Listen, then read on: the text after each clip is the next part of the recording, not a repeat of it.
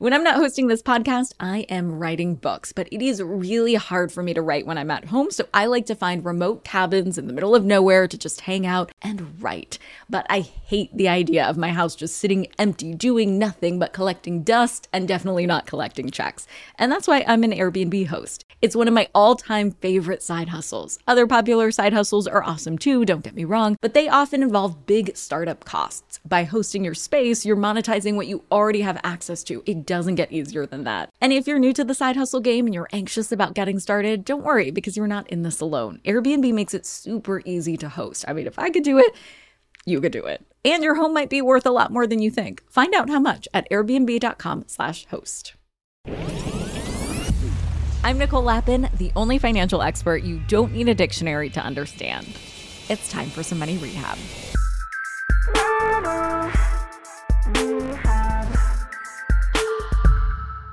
The Supreme Court finally released its decision on student loans. It feels like we've been waiting for this decision forever now, but it was the last case that the court heard at the end of the term, so it makes sense that this was one of the last rulings to be released. What the next step is and how the Biden administration will handle the ruling is a little up in the air at the time of this recording, but we do know what happens next, and we can speculate about what this means for all of us. To kick things off, let's talk about what this ruling means if you don't owe the federal government any money for student loans. You might think this case has nothing to do with you, and hopefully you'd be right. But there is a chance that this ruling and restarting student loan repayments could factor into a recession. It might not, I never want to panic you, but we've known for a long time now that we're in a precarious economic landscape, and so far we've gotten really lucky and skated across some very thin economic ice.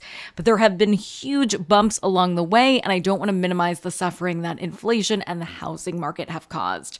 But so far we've avoided a hard landing into a recession. So first, let's break down who owes what when it comes to student loans. What age group do you think owes the most in student loans? You're probably thinking, Lappin, duh, recent graduates. But actually, the vast majority of debt is owed by Americans between the ages of 35 and 49. The current number is $634.2 billion in debt for that age group alone. This means it's the same as the GDP of Massachusetts, which is ranked 11th nationwide for GDP. Much of that is old debt that has grown due to interest, so debt that people have been struggling to pay off for decades now. Many Americans have already been sliding into a more precarious economic situation as a result of inflation, so people have less money in savings and have been taking on more debt. Potentially, the restart of student loan repayments could push many folks over the financial brink. Even if it doesn't, the average monthly student loan repayment is estimated to be $400. So if they can afford that, it's still $400 extra a month that won't be going back into the economy. We still don't know what that impact will be, but it's possible that 44 million people who suddenly have to pay $400 extra a month could cause a financial shift. Now, what if you're one of those people whose loans have been on hold? What does this mean for you? First of all, let's take a deep breath. I'll do it with you. The repayments don't start tomorrow. On June 30th, the 60-day countdown to repayments started, so you have a little time to get your financial ducks in a row. Do you remember who your student loan service provider was? If you don't, you can go to the federal student loan website and look up your provider. It's linked in our beautiful show notes. Make sure that you can log on to that website and know what you owe. I know it can be tempting to just hide out and not look up this information. Maybe they'll never find you, and maybe you'll never have to pay back this money. I wish that were the case, I promise. Unfortunately, that little monster known as interest will catch up with you and make the debt grow bigger and bigger and bigger. Delaying starting up payments will just cost you more money. And if you're in a position to start paying before the deadline, I would do that. This is your final chance to pay down the principal on that debt while it's not earning interest. To all of our money rehabbers who have paid down or even paid off their debt during this pause in interest rates, podcast high five to you. Way to rock it.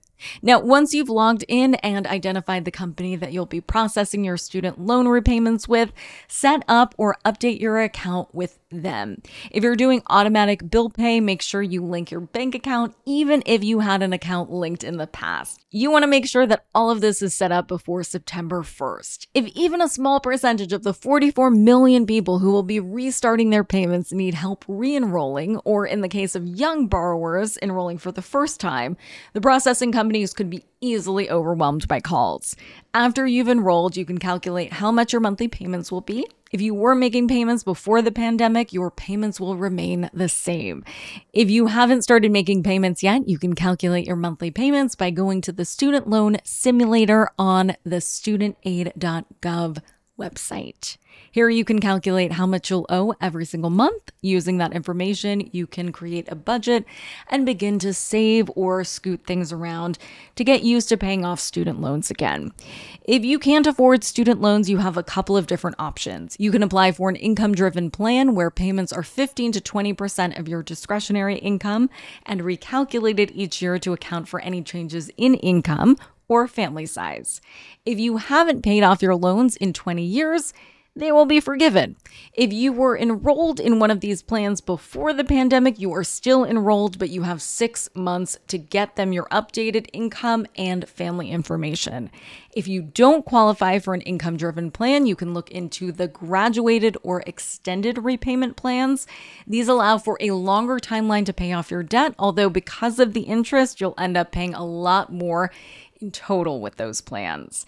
If you do qualify, though, you can always apply for the Public Servant Student Loan Forgiveness Plan. If you're a public servant like a teacher, or if you work for a nonprofit and you've made 120 payments on your qualifying loans, you can apply for the rest of your debt to be forgiven. This program has historically, though, been difficult to navigate, so if you think you'll qualify, start the paperwork ASAP. Look, I know this is hard. The Student Loan Forgiveness Program always, at best, was a band-aid to a giant social problem. School is the best path to financial success if and only if it works. But if you go to a scam school or if something interrupts your education, suddenly you're left with huge debts that you have no real hope of paying off. And I can help you make a budget, but the core problem is beyond me.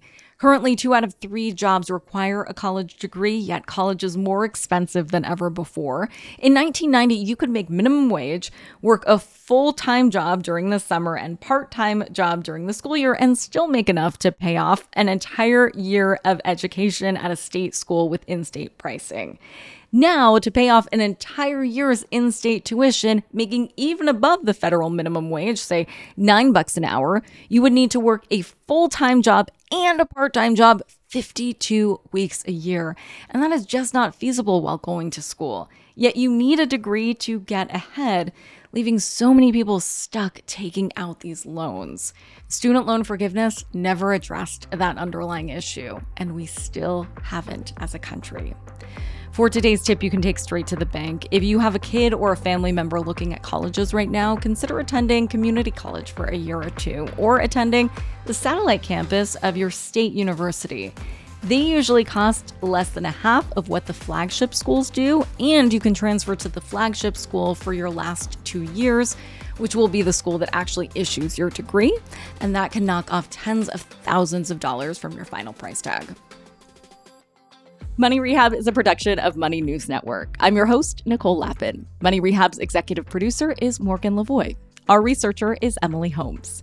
Do you need some money rehab? And let's be honest, we all do. So email us your money questions, moneyrehab@moneynewsnetwork.com, to potentially have your questions answered on the show, or even have a one-on-one intervention with me.